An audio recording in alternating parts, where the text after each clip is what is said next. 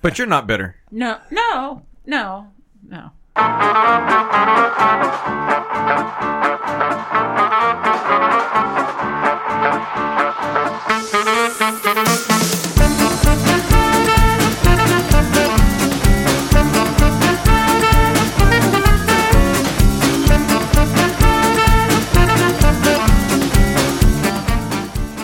Welcome, everyone, and pull up a seat at the table. It's lunchtime in Rome. Tonight is episode 102, entitled Mary Lynn Pliszkowski. Retired Brigadier General Chaplain Robert F. Pliszkowski joined us last episode to talk about his career of comfort. He is Mary Lynn's husband, and she is here to talk about what it's like to run the home front while her husband was away, and much, much more. First-time listeners can subscribe on your favorite podcast app or listen directly on lunchtimeinrome.com. While there, you can take our relational needs questionnaire. Make sure to follow us on all social media, and if you can, give us a 5-star review. Jay, what specifically is this podcast about? No matter who you are, at some point in time in your life, you will feel alone. Being alone is as bad as anything gets. If things are great, but you feel alone, well, they're not as good as they could be. If things are bad and you're alone, well, things just got so much worse. There's a Bible verse, Romans 12:15, which states, "Rejoice with those who rejoice, mourn with those who mourn." That is how you keep people from feeling alone, and what this podcast is all about. Each week we go over what's good or bad in our lives, along with some food talk, to model rejoicing and mourning. We then hit the main topic, which tonight is Mary Lynn, and we finish with some do-betters and can't-do-betters as well. So while it may not be 12:15 in Rome, we're treating it like it is Lunchtime in Rome. Hi, Brian. Hi, Jay. What's going on? My sister's here. I know. And I like that Chris said that Bob is her husband, that she's not Bob's wife. Right. Well done, Chris. Thank you. So, yes, Mary Lynn's here. We'll introduce her in a second. I'm going to just begin by talking about my ups and downs, good, bad, and food, highs and lows, all that stuff. I would say my food, let's start with there. I've been making so much caprese salad. I just love it so much. I can't get enough of it right now. You mentioned that just a few weeks ago. Did I mention it? Yeah, okay, and that's okay, but it's great. I'm just eating. And I've like so many tomatoes. I've eaten so many tomatoes. I saw recently. your Instagram picture of your tomato. Where did you get a ripe tomato? Aldi. Oh, and it was so good. It was so good. And it was good? It was still good. A winter tomato. A Canadian greenhouse grown Aldi tomato. I ate it tonight, I ate it yesterday and tonight on a sandwich tonight, and it was delicious. Fresh mozzarella. But I had it on the sandwich. I didn't have mozzarella, but I'm also making the caprese salad with fresh mozzarella. Yeah. That sounds so delicious. And I have to say, too, if ever there was going to be like a legit first sponsor for this show, it should be Aldi. How many times do we mention Aldi in a positive light? You know? It's true. Yeah, so the caprese salad, and I've kind of perfected it at this point. A little bit of garlic powder, a little bit of other stuff. So that's been good. I think my good is a couple things from this weekend. It was Valentine's Day weekend, and so Alexis, my wife, got me probably the most unique gift maybe I've ever been given. And it was a shout out from somebody from the movie The Lost Boys. It was one of like a B or C grade actor, musician. But do tell, what is a shout out? A shout out. So there's this app called Cameo, and you can pay like a Yes. I almost did it for Alexis's 40th birthday. I almost got Sean Astin. Nice. Bilbo, Samwise, yeah. Or Rudy. Yes. He was also in Stranger Things. Mikey from Goodies. Mikey from Goodies. Goonies, not Goodies. I thought you meant Mikey, because like, give it to Mikey, he'll eat it. Oh, he yeah. died with Pop Rocks and Coke. Oh. Is that true? Or That is sounds an urban totally Pretty sure legit. It's not true at all. I don't think he died. I think he ate that cat that said meow, meow, meow, meow, because that one died too. Okay. Because he put his finger in a telephone booth, change return, and he got hit with AIDS. Oh, right. Off of like a little needle pinprick. That's what right. they do. Mm-hmm. Right. Yeah, you got to watch out for those things. Sorry. That's okay. So she got me this. It's a personalized shout out where this guy, this actor, his name's Tim Capello. He's actually more of a musician, but he was in The Lost Boys. He had the saxophone scene, and it's one of my favorite movies. And it's just such an 80s moment in that movie. But so anyways, like he did this probably 5-minute, like, hey, Brian, I'm just sending, and it was just so unique and like totally out of left field, totally unexpected. So that was cool. I was off Monday for President's Day and just kind of was able to hang around and really do nothing, just hang around at the house. And we were supposed to get this, apocalyptic storm that we ended up getting some rain but we didn't go anywhere. And it was just kind of like one of those hunker down days. Played some board games, which, I don't do that often, but it was nice to do that.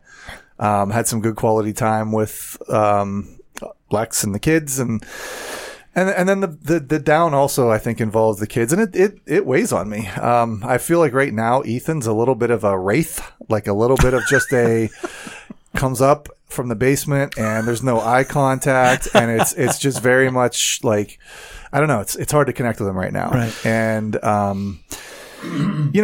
I know that he's 13. I know that this is kind of an age where that stuff happens. And he's been locked down for a year. That's the other thing. Like that's what also frustrates me so much is he's not really able to go live a normal life like most, kids his age now. And so that gets me a little upset. And that goes to the whole, bigger worldview of everything. And so that's, it all ties together. And it's the butter at the top of the slippery slope. It's really rubbing me raw right now. Right. Having some trouble with it. So, because it's in your house. Right. Like you can shut it out when it's the world and okay, everything's going to be all right. And then you're like, no, because he's not all right. Right. And I can't fix it. Right. And then so I, tonight at dinner, I was like, hey, bud, what do you need from me? What's going on? What can I do? He's like, I'm good. And that's it. Like that. And I think he meant like genuinely, I'm good. Like I'm fine. Sure. Or I'm good with like, I don't need anything from you, which, also kind of sucks. But, so, and then I have to watch myself. And I told Lex, like, I have to watch myself that I don't get disproportionately having a response of going to anger or shutting him out or down, because I tend to do that when I get a little bit hurt. I shut down myself sometimes. So, and I think that being able to have a conversation like this at the table certainly helps to recognize those moments where maybe 2 years ago I would have looked at that situation a completely different way, gone right to anger, gone right to, just probably saying and doing things that would go in the letter. And what's scary in your situation is you'd have done that, but you don't feel bad. So then you would have started to feel bad and put that somewhere else. Right. And then anger is going to squirt out somewhere else. Right. So no, that's awesome that you're where you are. Yeah. Sucks where you are. Sure. But good where you are. Bella, today I came inside and it was like 5:30. I don't know. And I turned on the light. She goes, "Oh, the inside sun." That is such a Bella line. Brian, can I give a shout out to Ethan though, as far as like I have so appreciated his participation in the tech team lately. He is just in that respect, he has been, I think, maturing and maybe coming out of his show a little bit. And he comes up to me every week and has something to either tell me that about something that's happening in the service or asking me something and he's I don't know, he's putting his putting himself out there. Yeah. I think in that respect. So I don't know. Kudos to him in that regard. So maybe he's And I really appreciate hearing that because it really brings to light what this table's about, because like I can be so fixated on one aspect of what I see, but you see something different, which is positive, that if I didn't have this, it would just be this tunnel vision that I could get locked into. So I appreciate you saying that. And, in that same vein, we should point out that Eric is once again dutifully running the soundboard. He is here. But is he, Eric, you can nod, is Ethan still being involved with your gaming ministry, 3 Day Respawn? And that's another example of another outlet. And what's cool about that is Michelle, who is always at the table each week. I don't know if she's here yet or not. I was speaking with her, texting back and forth about her sons, and she said her one son's more of a loner. and he just plays video games and doesn't have a ton of friends. And so I told her about 3-Day Respawn and told her about Ethan and just said how he's a similar kid, but he does have friends, but there's a way of getting it out. And so and I was like, maybe they could not have friends together. Like, I didn't know, but I was like, I ran onto like a brick wall, but I was like, your kid's sad and lonely. Brian's kid's sad, not really lonely, just quiet. Right. Something. Yeah. And it's just who he is, and I have to recognize that, and I can't force him to do anything. All I can do is control what I do, and continue to go after his heart at the same time, which is, and you do it well. The fact that you sat down and said to him, "What do you need from me?" Right. I mean, raise your hand. How many of our fathers sat us down and said, "Hey, emotionally, son, daughter, what do you need?" Remember how Dad would always do that, Mary Lynn? He'd come in and say, "I've just had a big day at Westinghouse, and cheating on your mother. But what I need to know is, how are you?" Well, speaking of, how are you, Mary Lynn? This is Mary Lynn Pliszkowski. There she is. And you may say, why does that name sound so familiar? Well, it's because her husband was here 2 weeks ago on this very podcast. So please tell us a little bit about yourself. What's good? What's bad? What would you eat? Well, a little bit about myself. I didn't know about that Which is part. how are things lately? Things are great.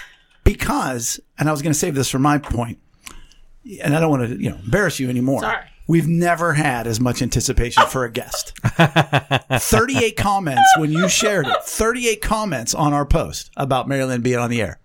Bob was like 4. 3 were grandma. She just didn't know she did it 3 times. So people know you, so you don't have to introduce yourself. 90% of the people here know you. Okay, good.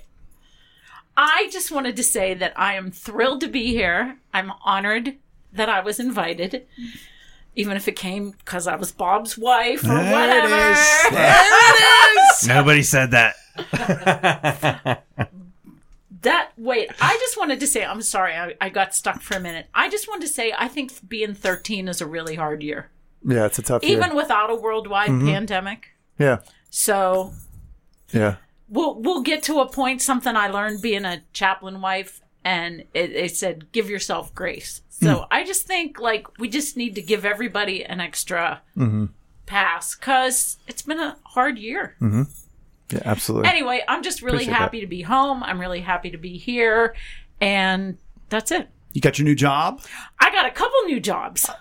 Well, Seneca. Oh, right. Yeah. You got a new job at the church. And I was going to say, yeah, as a substitute keyboard player, and at Seneca and at Riverview. So well, vocal Bob coaching. said, you'll be working 80 hours a week. I'm like, pretty soon. I hope so.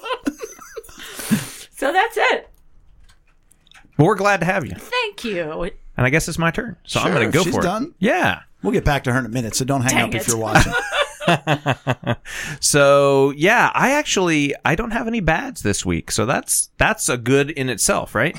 But my good centers around, again, to echo Brian's sentiment about Valentine's Day weekend, which also happened to be President's Day weekend, which extended it a little, so that was nice.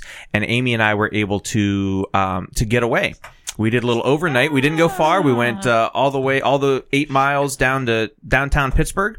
Nice. And just sort of had a shopping afternoon on Sunday and dinner out. Oh, and that ties into my food. We went to Nakama for the first time. Now we've done hibachi before, but this is maybe it's a little step up from some other places. Wait, you went to Hibachi? Yeah. They're open and actually working? It's a very communal kind of experience. They have a little bit more separated seating, but there was another couple across the table from us. Okay, Yeah. Mm-hmm. All right, good. That's good to hear because I was just telling Lex, I miss Hibachi. I haven't been to one in a it's while. open. The chef was masked, but still hilarious and did all the tricks and it was just deliciously prepared food, and we had a great time with that. So that's my food story. That's awesome. And we just we had a really nice time. We actually stayed overnight in downtown Pittsburgh, 8 miles from our kids. So it was not a long distance getaway, but it was a nice little getaway. Mm-hmm. So that's it. Yeah, that's good. No, I was, we were all like, man, they're going away. Like Rachel and I, we do absolutely nothing for Valentine's Day. I bought a really scary cat thing at Goodwill. It's like a tape dispenser thing, but it's very creepy. It was hideous looking. Yeah. Everybody's bothered. Joe was like, why is this in our house? Isn't that? It's like I saw the picture. It's like its mouth. Yeah, the that mouth tape is where the comes out tape of. sits in. It's like got this big wide It's open huge. mouth, and then you put I thought- pens in its back. I thought it was like one of those, like a spoon rest, like when for cooking. Could be. But my point is, we do nothing, a little bit of this, a little, and you're like, yeah, we're going out to eat. We're spending overnight in the boutique hotels. Like, well, all right, guess we'll be doing that soon. We don't always do something big like Always that, say- but yes, normally go to Ocracoke, whatever. That's why I wore the shirt. that's Thanksgiving, Jay, not Valentine's Day. But I'm excited to go. And then you finished it with a very high priced, very expensive breakfast. Oh, we did. We went to IHOP. There you go. Nice. What'd you get? I tend to not lean toward the pancake thing. They're like heavy, Amy's, man. They're Right, heavy. they are, and I overdid it. This brings up a good. So maybe this is my bad of the week. We go there because they have gluten-free waffles, and Amy, of course, is gluten-free but wants the waffles, right? So, IHOP is a great spot for that. And so we went, and they were having this deal. I usually get like at Eaton Park, the breakfast smile. I get like the equivalent of that. Couple eggs, couple slices of bacon, hash browns, right? That's my go-to. I'm not usually the sweet guy. But they had this deal that it was all you can eat pancakes with that my normal like combo, my normal hash brown and bacon thing. And it was like no more expensive. I was like, well, I got to do this. And so then after I finished my initial plate, I told the guy, I'm like, I want to eat my regular breakfast and the pancakes will be like dessert. Gosh, man. I had to eat some pancakes. You have to. You have Talk about a to. bloat. He brought me 3. I finished 3. Dude. You About- finished 3 pancakes. About 10 minutes later, man, I could have floated away. Like I was, or maybe not because it was so heavy too, but I just felt so full. Oh, like I thought was you like, could say you did 3 more or something. no, like that. I was just like blowing up like a balloon, like a dense, you know what I mean? Like it was Oh, filling yeah. my Oh, yeah. stomach and I was just like, Bloat. That's what I said. it was Yep. delicious, That's a but blow. holy February cow. 15th, 2021, Chris Davidson became a man. And almost died. It's so foreign to me. 3 pancakes. Gosh. Wow, on top of a regular breakfast. Yeah, it was not. I It was haven't not eaten- the I haven't eaten smartest move. IHOP in a long time. Now the Waffle House, man. I'll tell you about some Waffle House. I had that down in Mississippi recently. Yeah, I was gonna say that's more a southern Waffle thing. House, Mississippi. That's a story. Oh yeah. I mean, Sometime. not now. It was a work trip. That's about it. Yeah. but it was close to my hotel. Well, I saw. There's nothing better than there's nothing better than the overnight with the missus. Oh, absolutely. I love it. Love it. Love it. I mean, Rachel's the one that sort of puts the, now our kids are old enough we can do it. She was always, well, the kids be okay, whatever. So for me, what's good besides, of course, my lovely sister being here, it's a good time right now. Everything's good. I've been productive. Today I got the van fixed and it was only $248. Rachel came home. With all the lights she was Rachel came describing. home. She goes, the lights are on. I said, which one? She goes, well, all of them. I said, how long have they been on? Well, the one, because we did have one that's been on for a while that somebody told me wasn't a big deal, but ended up we got the oil change. That took care of a couple lights, including the tire light. And then I took it to The oil change took care of the tire pressure. well, because you go and get your oil changed They fixed and the they do the tire pressure. Okay, yeah. My man Will took care of me at Valvoline. That was a nice story. Will's, one of the neighbors across the street. Yeah, nice. He's a manager there. And then the oxygen sensor took care of 3 other lights. Oh, yeah. It was like $248. I was like, I give you $250, whatever. What's bad? If I had anything, I preached a pretty aggressive sermon on Sunday, and I was excited to do it. And it's sort of the theme that keeps coming up, which is don't let your cause be greater than your calling, or bigger than the cross. And somebody has emailed me today saying they were leaving the church. And it wasn't, and they didn't mention that sermon, but they brought politics into it. And of course, like I always do, I was aggressive towards both sides. And I checked with different people, like, did I bother you? Did I bother you? I want to bother you a little bit, but I want to make sure I bother you equally. Yeah, you want to, call out people. Maybe not call out, but you want to challenge people. Sure. Yeah. Well, I'm never I thought it was going to great. allow anybody's cause to go higher than the cross. I just won't. So that's why, even though it's bad, and I also got one negative frowny face during the sermon. Rachel, I get done with my sermon, and Rachel shows me the frowny face. I'm like, can you let it breathe a little, woman? I mean, I just sat down. Not the same person, though. I No, guess. different person, other side of the aisle, ironically enough. Not literally, but figuratively. But in as much as that's bad, that's good. Because, hey, I'm going to stand for that.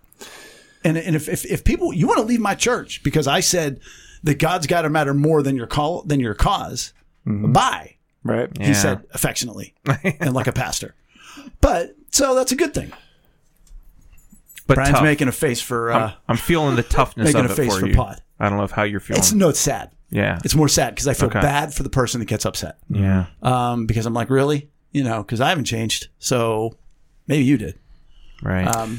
I applaud you for doing that because you did mention earlier last week, and I'm glad that you went through with it. And you should be challenging people to the point where it's uncomfortable. And if you can't handle that uncomfortableness, yeah, go find a place where you're just going to sit and exist.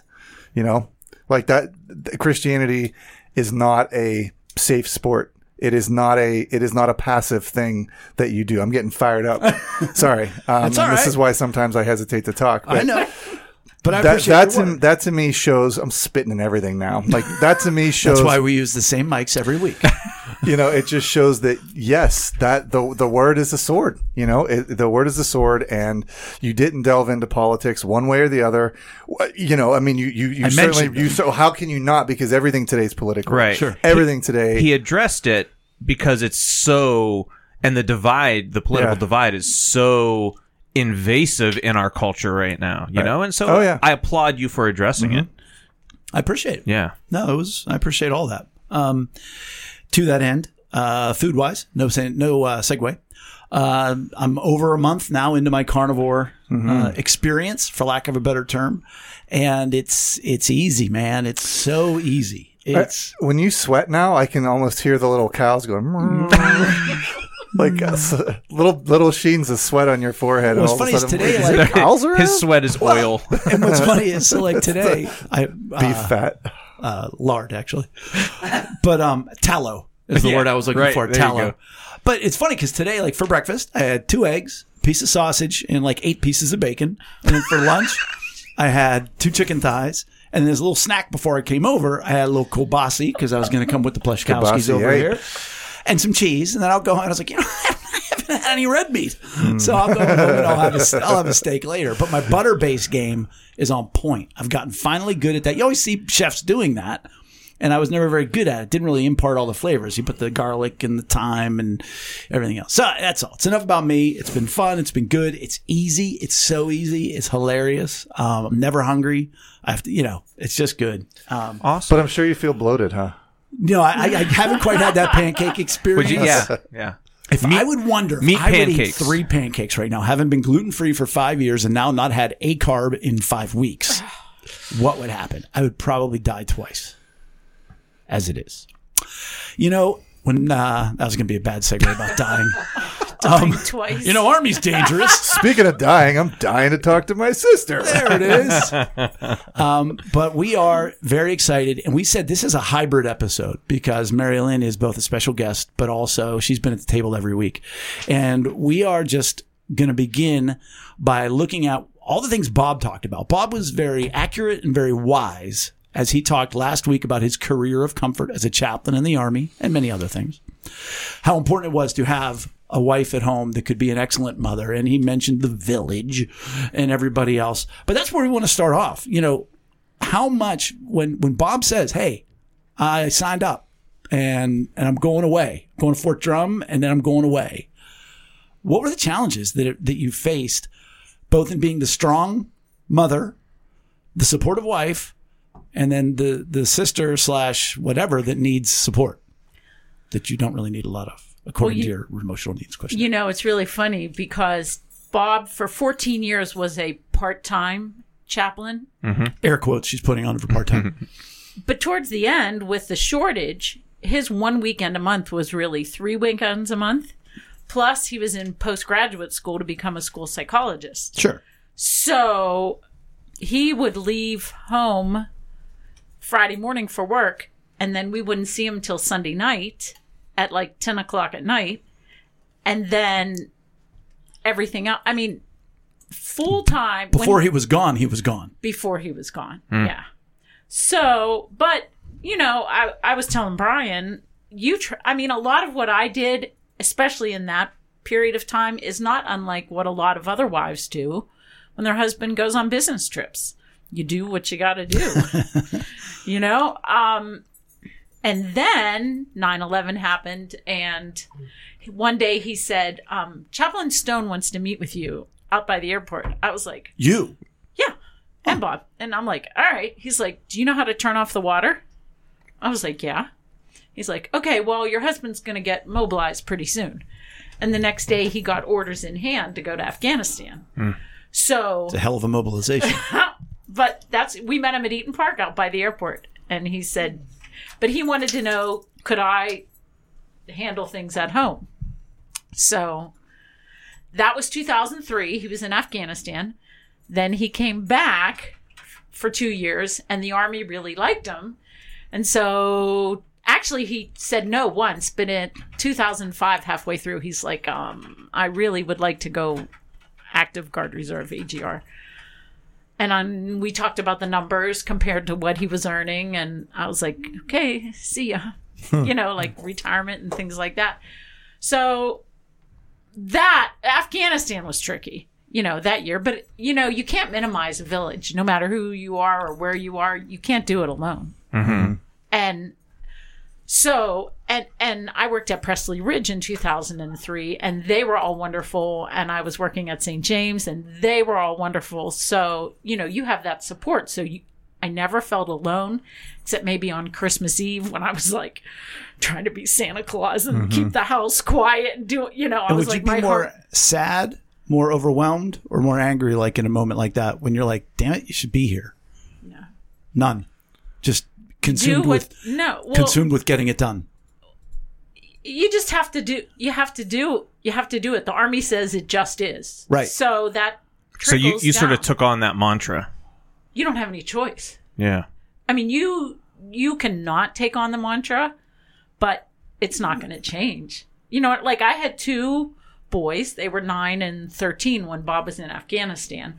So, you know, I didn't have little kids, but you can't minimize, you know, it was just, I was thinking about this driving over, and probably not the hardest times, but there were days when I was like, okay, I can do this, you know, and I would get to work. And I called it you probably heard this, the crooked head syndrome. Somebody would say, Mary Lynn, how are you? Oh, yeah.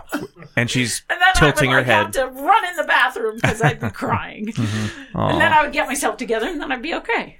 But, you know, you'd have your instances like when the septic tank backed up, you know, or things like that. But any military spouse has to deal with that, or any spouse whose husband or spouse travels has to deal with that. But that doesn't minimize your experience. I'm good at minimizing. That's what I'm taking, because you're like, no, you just got to do what you got to do, and you got. You have Well, to. that's why you end up crying in the bathroom at work. Yeah.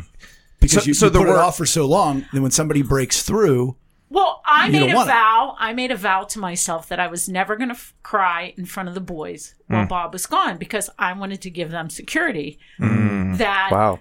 my dad, and because they were at an age where it's scary, you know, my dad, and things were crazy then. I mean, not that they're good in Afghanistan now, because I don't think they are, but I just vowed that I was going to be their rock. And so rocks don't cry in front of their kids. It wasn't until the viewing for Trey, I think, was the first time the boys saw me cry, because I said, I'll be okay as long as Trey's girlfriend doesn't come. oh, And I turned my head, and there she was. So I was like, oh, well, forget it. But no, that was my thing. So, and as you talked about, you know, we encourage everybody who listens to sit at the table is to take their relational needs questionnaire. Marilyn has done that. And I think it's interesting in that time, Marilyn is a trend-setting or a unique individual that has negative score for support, which is needing help from people, wanting help from people, I should say, and negative for encouragement, which is having people believe in her. And so you were thrust into a time in life where you had to have people help you, which is one thing. But the other is when the person at work tries to comfort you and you're like, nope, closed. See you later. I'm going to go be in the bathroom. I needed support. You drove to Syracuse to get Bob's car. I mean, I needed support, but not before I was going to be working with children with behavioral issues. I needed to be on my game. Right. Which is what she did for how many years? 25 and a half. Wow. Yeah. Marilyn has had desks thrown at her. Yeah. She has tackled kids, hurt herself doing that many times. Things you're probably not allowed to do today. Yeah. The rules have changed. You've tripped a few kids. No, not on purpose. Well, no, one I did, one boy, and he ended up going to Tennessee. So he really wanted to run away. He was committed. He was. I stopped him that day, but. And as a teacher, I will say, I mean, I did not teach where you did, but You kind of do. not the same. Jay. But you know, you still, I mean, no, you're supposed to be hands off and everything, but you do what you have to do to protect the kid or other kids or whatever. And when you're in that sort of situation, then you're still allowed to do that. I mean, you know, you still a danger have to do some of those. A danger to others, Right. or serious property damage. Right. I mean, right.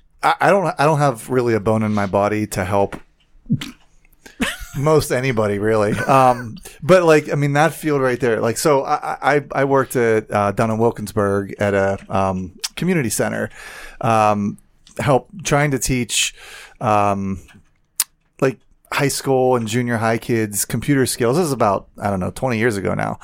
But every day was a roller coaster because, I mean, these kids had so many different behavioral problems. And I was just a single, 23-year-old guy at the time. And I can't imagine what it was like for you to deal with that, because I hear what Rachel deals with too down at the school for the deaf. Like she gets punched and bit and that's the other teachers. Hey, that's not true. But so there's that whole field of, it's like, it is social services. It's emotional, just working through people's emotions. Plus you have your own set of, all right, I go home and I don't know, maybe my husband comes home today, maybe he doesn't, maybe he makes it through the day, maybe he doesn't. And it's like almost a double whammy. That's a lot of strength that you had to have, I guess, in public, but then in your quiet moments, where did you go? What did you do? How did you cope? Well, keep in mind, like, I loved those kids at school. Like Sure. the kids and the staff, you know what I mean? Like that You were wasn't. definitely gifted. I didn't and love called. getting desks thrown at me, but I loved those kids. You know what I mean? I And- love you, just not when you throw. I don't love when you throw desks well, at me. They had a lot of people that didn't love them, which or they tried to love them, but maybe didn't show it the right way. So for whatever reason, but I don't know. Part of me, I think too, like maybe it was the way we were raised, but it's just kind of like you just get up every day and whatever you're meant to do, You do that's what you got to do. do. You do what you got to do. And Bob was in the Army and he was away, but I had great help. I mean, with the boys, and I don't know. It was just, I don't think what I did was remarkable. What 1,000 million other mothers haven't done. You said, not you said, it's interesting to me because I worked at the same place Marilyn actually trained me at one point in time for my job. And as the younger brother who picked on his older sister, which it's not supposed to work that way. But believe it or not, I had a sharp tongue. I know. That is shocking. Crazy. But so I go in to this training and it was like a Mary Lynn I had never met before. She had such control, such confidence, such wisdom. And I was in awe of what she had to teach. And so you were and are an expert in that field. Now, that being the case, got to be the rock, got to move forward. You have been so engaging with me as we talk about emotional needs and everything else. Looking backwards, would you have done anything differently raising the kids through that time period? I thought about that. And the short answer is no, because You have two wonderful young men. yes, I do. Yes, I do. Very wonderful. But number one, I truly believe people do the best they can every day. Nobody gets out of bed and says, I'm going to try to do a... Some days I'm just like, 50% Sorry. pretty good. I'm mailing this one in. See, Go ahead, maybe mothers, maybe. maybe that's what's remarkable about you. You get out of bed every day And shoot for ready to 100. do your best. It's probably part of my problem is I really just want to do the best I can every day. So to me to talk, if I could like call me and be like, hey, lighten up, have more fun, I probably wouldn't have heard it anyway. Right. But really I did the best I could and Bob survived and that's a testimony, because if you don't perform, let's call it what it is. If you don't perform like you did, something falls. One of those three isn't going to be that way. And probably, arguably, the most important individual, which is the relationship between Marilyn and Bob, because that is a new creation when you get married. That stumbles, I'm sure, a lot in the military. oh yeah, And so it really does. It really does. And so what a testimony that you protected not your son, not both sons and your husband and yourself, but the sanctity of your marriage as well, is a true testimony to how hard you worked and everything else. And so I commend you for that. I you. wanted to ask you about some music stuff. Sure. If I may. Sure. So, you went to Duquesne University and you studied piano? I went there twice. No. No. Well, first I was music education. Okay. Voice was my primary Voice, instrument. okay. Piano was secondary. Okay. Second time I got my master's in special ed. Oh, nice. Okay. And so, and that translates into working later at Presley Ridge. But you had said you were at what St. James were you at? Swickley. Okay.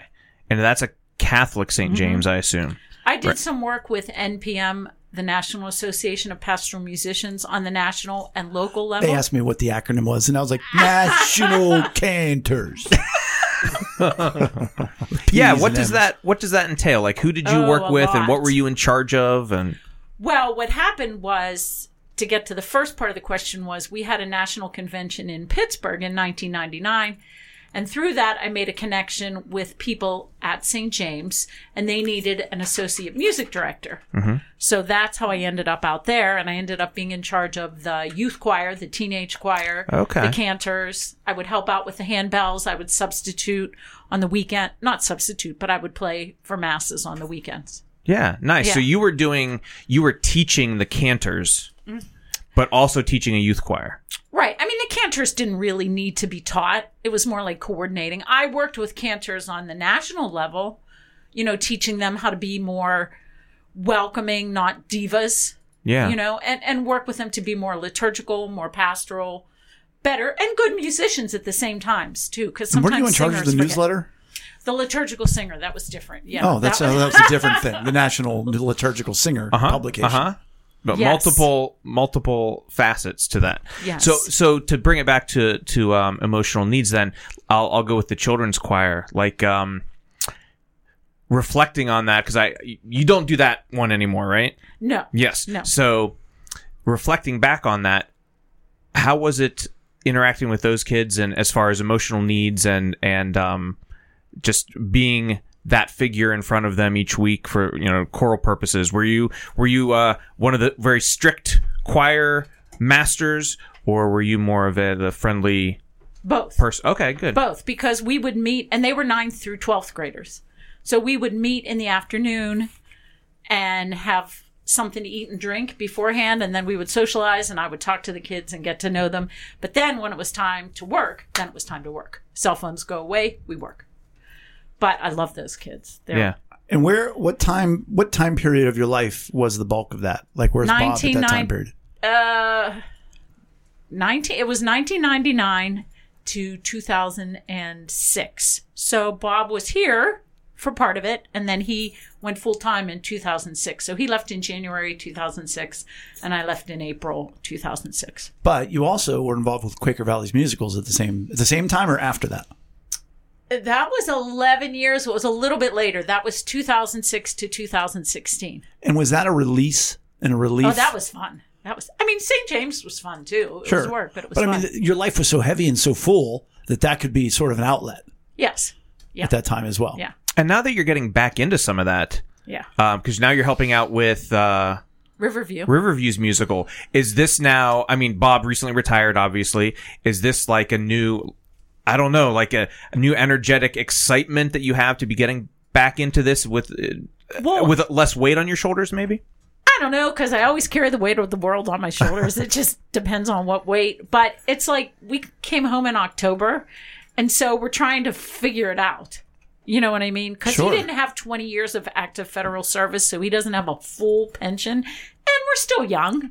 You know, a friend of ours says you're only as old as you act. Yeah. So I think I'm like 17, 18. And Bob will tell you he's about 73 or 74. He will tell you that. He told me that when he was 30 years old.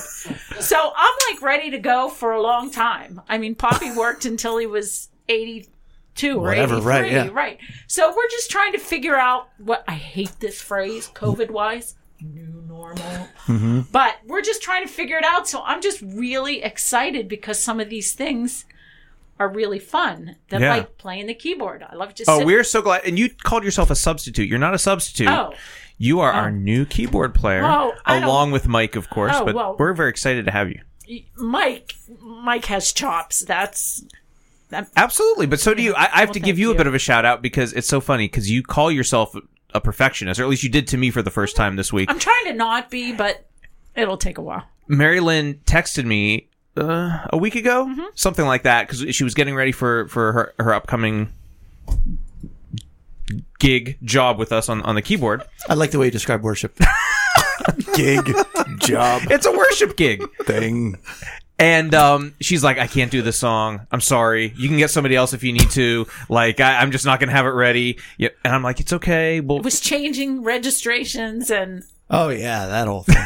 Yep. it'll be fine. Right. She's dealing with a new Settings. keyboard, Yeah. settings on the keyboard and whatnot. And she was worried about it. I said, it'll be fine. We can simplify it however you need us to. We'll do whatever. And you know, this is what we do. We work together. We figure it out. It'll be fine. She comes into rehearsal yesterday. Brian, back me up on this. First time through the song. Everything's fine. No problem. Right. Totally didn't notice. Yeah. There were no gaffes. I mean, no I nothing. noticed that she played the part well. There was no any kind of You didn't, when you were done, you didn't go, huh, she did it. right or oh my goodness, what have we done? I think I turned That's around right. and glared at you, and you're like, "What's going on?" I'm like, "What's the problem?" Everything's he said I was worried. I said so was I. Which is interesting because one of your highest needs on the relational needs questionnaire is acceptance, which is not being accepted into a group. Right. It's being loved even though you've made mistakes. And like you've said, you're a perfectionist and you've always strived. I mean, the story I love to tell that I'll tell forever is she and I had the same trigonometry teacher, Mr. Hemphill, and she got her very first. B, but I'm over that now. Oh, good. Over that. Now, how many more math classes did you take after that? 0. Because she got a B in trig, and so she's out. I'm done. But here's my question. You're a perfectionist. It has pushed you to greatness. It has made you who you are. I know your parents.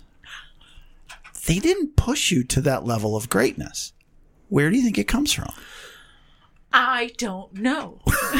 Was it because they didn't? No, because I remember going to school once and I was sick. And Mom was like, will you please stay home? I'm like, I can't. I'll have too much work to do when I go back. I just think sometimes people are just made the way they're made.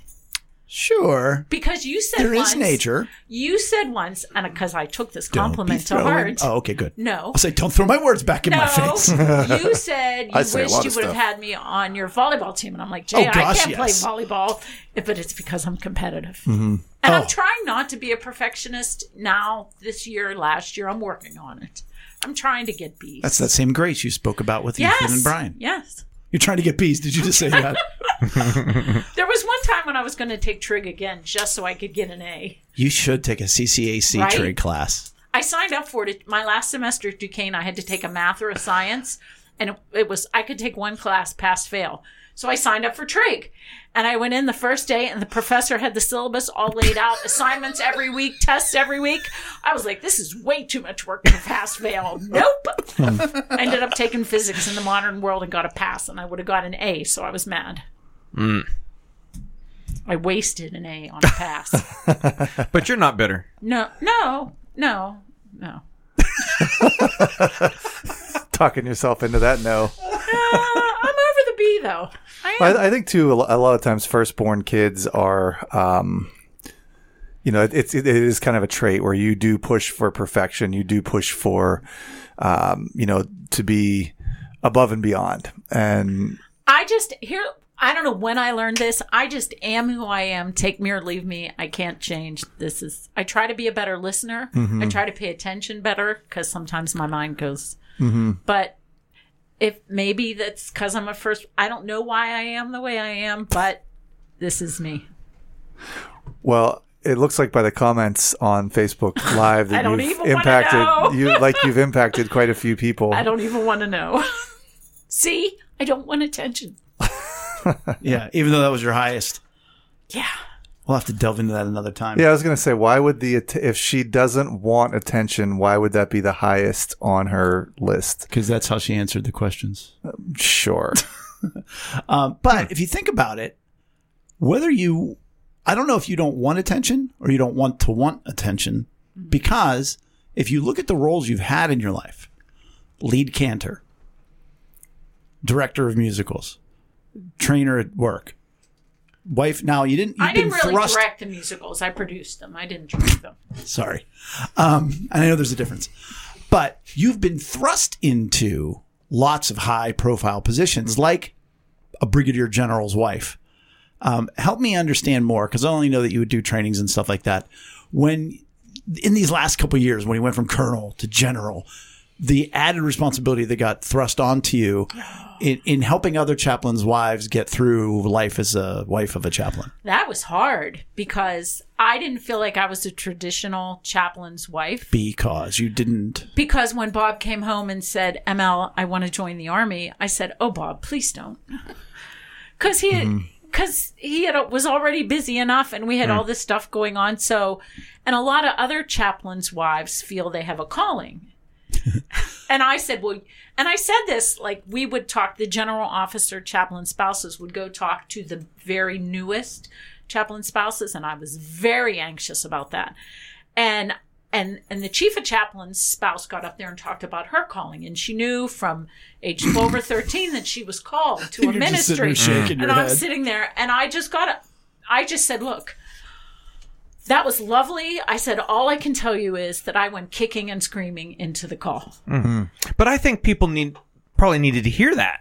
People have said that a lot of people probably relate to that. Yeah. I was very anxious about that because I am not phony. I always say, like, I would lose at poker because I don't have a poker face. So I couldn't get up there and say to these baby chaplain spouses, oh, it's all going to be fine, because it wasn't. Right. But that's probably what made you great for that position.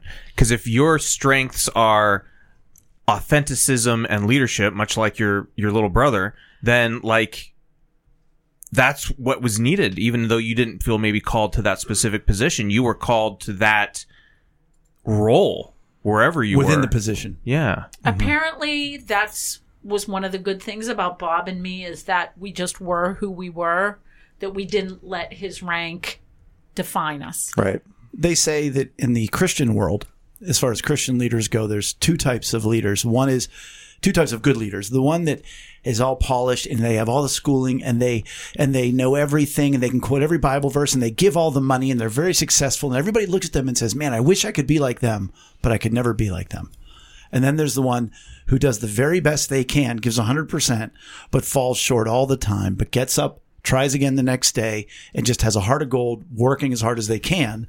And people go, I could be like that guy. You know, that's attainable. And that's sort of what you're saying. You weren't the high polished, quoting Army regulations and lifting up a flag. There's an Army spouse book. There's a book on how to be an Army chaplain spouse. How much of it did you read?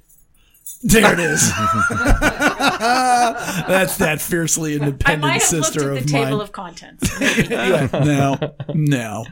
No. Anything else for my lovely sister? I wanted to look at what time. Like, I'm looking at the time here because there's so much I do want to talk about. Again, my wife grew up, in the military. Her dad was a retired brigadier general from the Air Force. Yes. And her mom was very much the Air Force officer wife with the hosting of the parties, and her mom dealt with so many personal issues that she put aside in order to be that perfect officer's wife and play that part. And I think in a lot of cases to the detriment of herself. She passed away, I don't know, it's been 12, 13 years now at this point. But, I think one of the things is that Alexis grew so close to her mom because of all the moving. They moved every 2 years, 3 at the most. And, so I'm thinking about her journey. I'm thinking about your journey with your kids, and even now my father-in-law remarried, but he married another officer's wife. She was very much that officer's wife with 2 kids of her own. And just the challenges that come with being that officer's wife. I mean, it's an unbelievable job in itself. And then so to hear that you had other things that you did, is crazy. And, we talked a little bit a couple weeks ago about the Gold Star events and, so there's a lot we could talk about. I don't know if we want to continue to go. We probably should, save it for we'll save it for the next time she's on for round 2. So yeah, I mean, when she drags Jan in here for a month to let Jan get it out. I think we have to mention Jan being on the podcast every week. I think it just has to be until she gets her month of venting out. Because you know what, we can do okay, but you know what, if Jan was here, we would all do better. We would do better. Who's leading off today? Not me, because I got a can't do better. So I've got a mix. Well, I have a mix as well. Jay's got the do better. I will go. And mine is, this is the ever elusive, do better, can't do better, do better. Do better. Dateline. Ding. Ding. Florida. No way. Yes. Florida man stole. Something down his pants. No, I wish. One girlfriend's ring to propose to the other girlfriend. Oh, no. Florida man is on the run. Ooh, even better. Wow. After stealing one girlfriend's old engagement ring so he could use it to propose to his other girlfriend, authorities said. Joseph Davis, 48, is wanted on grand theft charge after allegedly betraying 2 girlfriends he met on the dating site OkCupid, the Volusia County Sheriff's Department said in a statement. Maybe I shouldn't be ageist, but 48? I imagine this dude was like 17. Nope. He used the alias Joe Brown with one girlfriend and Marcus Brown with the others. So, number 1, there's a lot in there, do man. better. Don't be stealing from one girlfriend to give the other. That's what I say as an emotional needs guy. Do better. That's not a good way to love somebody. No.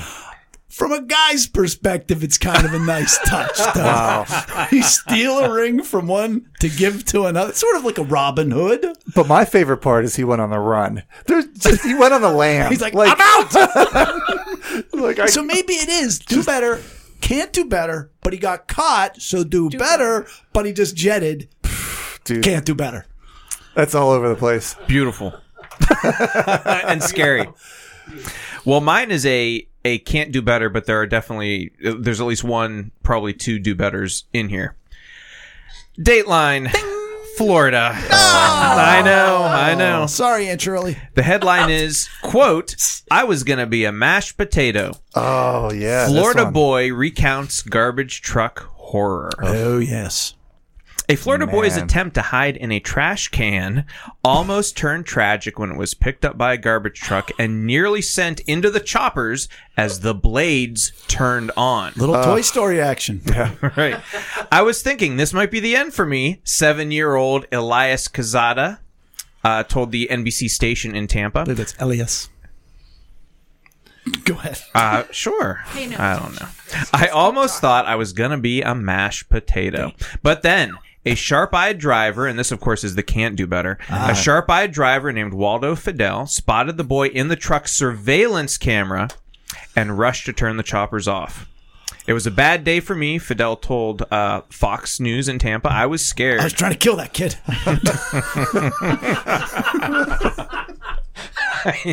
My conscience got the better of me. Luckily, he was able to act in wasn't for you time. meddling kids. Yeah. Elias's grandmother was watching him. What was her name? And Carmen Salazar. In a minute, he went out. This is her quote. In a minute, he went out. Next thing I hear is the sound of the truck and a guy screaming.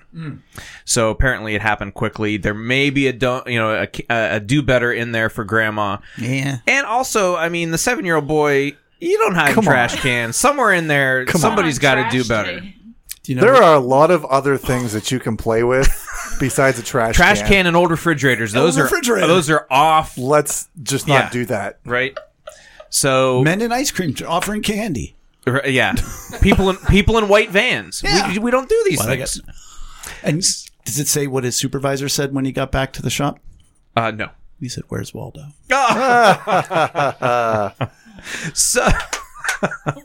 So in the end, everybody was fine. But my goodness, No, and I was you had shared that a little bit before the podcast, and like as a former delivery driver, as a former professional driver, like that stuff just gives me. I mean, as a human being, but Sure. like I was telling you guys, we used to take like driver's safety courses, and there's this one image that sticks out to me of this little kid stuck in the wheel well of a dump truck, like a big, triaxle dump truck, and like and the point is, make sure before you start your truck you do a walk around, because every single time you start that vehicle, you have a loaded weapon, and like man. Like I give so much props for the awareness that for him checking his cameras and whatnot. Yeah, that is a can't do better. amazing. That's Yeah. amazing. I'm just looking at your eyes, thinking. So I got a can't do better. That I think Eric sent. Chicago restaurant owner, Dateline, Chicago. Ding. Actually, he was in Florida. No, I'm just kidding. Chicago restaurant owner buying out tamale vendors' inventory to get them out of the cold and feed the homeless. There you go. A restaurant owner in Chicago has been buying out all the tamales he can from vendors selling outside in frigid winter temperatures and donating the food to feed people in need. I'm going out every morning and buying out tamale vendors so that they can go home and get out of the cold for the day, said Robert Maggiet, owner of fusion restaurant Tacoria Cocina. He is also glad to help vendors to be able to go home and get out of the nasty weather. So far, Maggiet has bought out more than 10 vendors with contributions from the community. So he's kind of doing two things at once. It's a double can't do better. It is a double can't do better. Can't do double that's better. pretty awesome. That's awesome. It's oddly specific though. Just going for tamales. Like that's all he's They're like, interested we in. have tacos. He's like, no, No, no. tamales. He's like, I can't buy out everybody. I'm going to focus on the tamales. Right, yeah, he's starting somewhere. He's That's got that good. niche. Little known fact: it's one guy with 6 tamales. How many tamale vendors can there be? Well, he out said what? There's like 10 vendors so far, He's right? bought out 10 vendors. Yeah. Yeah. there? Wow, Yeah. who knew? So you can't do better. Chicago, tamale capital of the world. That's what they say. That's what I hear. That's it for episode 102. Please make sure to give us a like or follow on social media and visit us at lunchtimeinrome.com. While there, please do take our relational needs questionnaire. Thanks for joining us at the table for Lunchtime in Rome. Bye. Bye. See you next time. Bye, because he put his finger in a It's really rubbing me raw right now. right 8 pieces of bacon. I don't have really a bone in my body to help. Hey, lighten up. Have more fun. They're Like heavy, Amy's, man. They're Right, heavy. they are, and they were having this deal.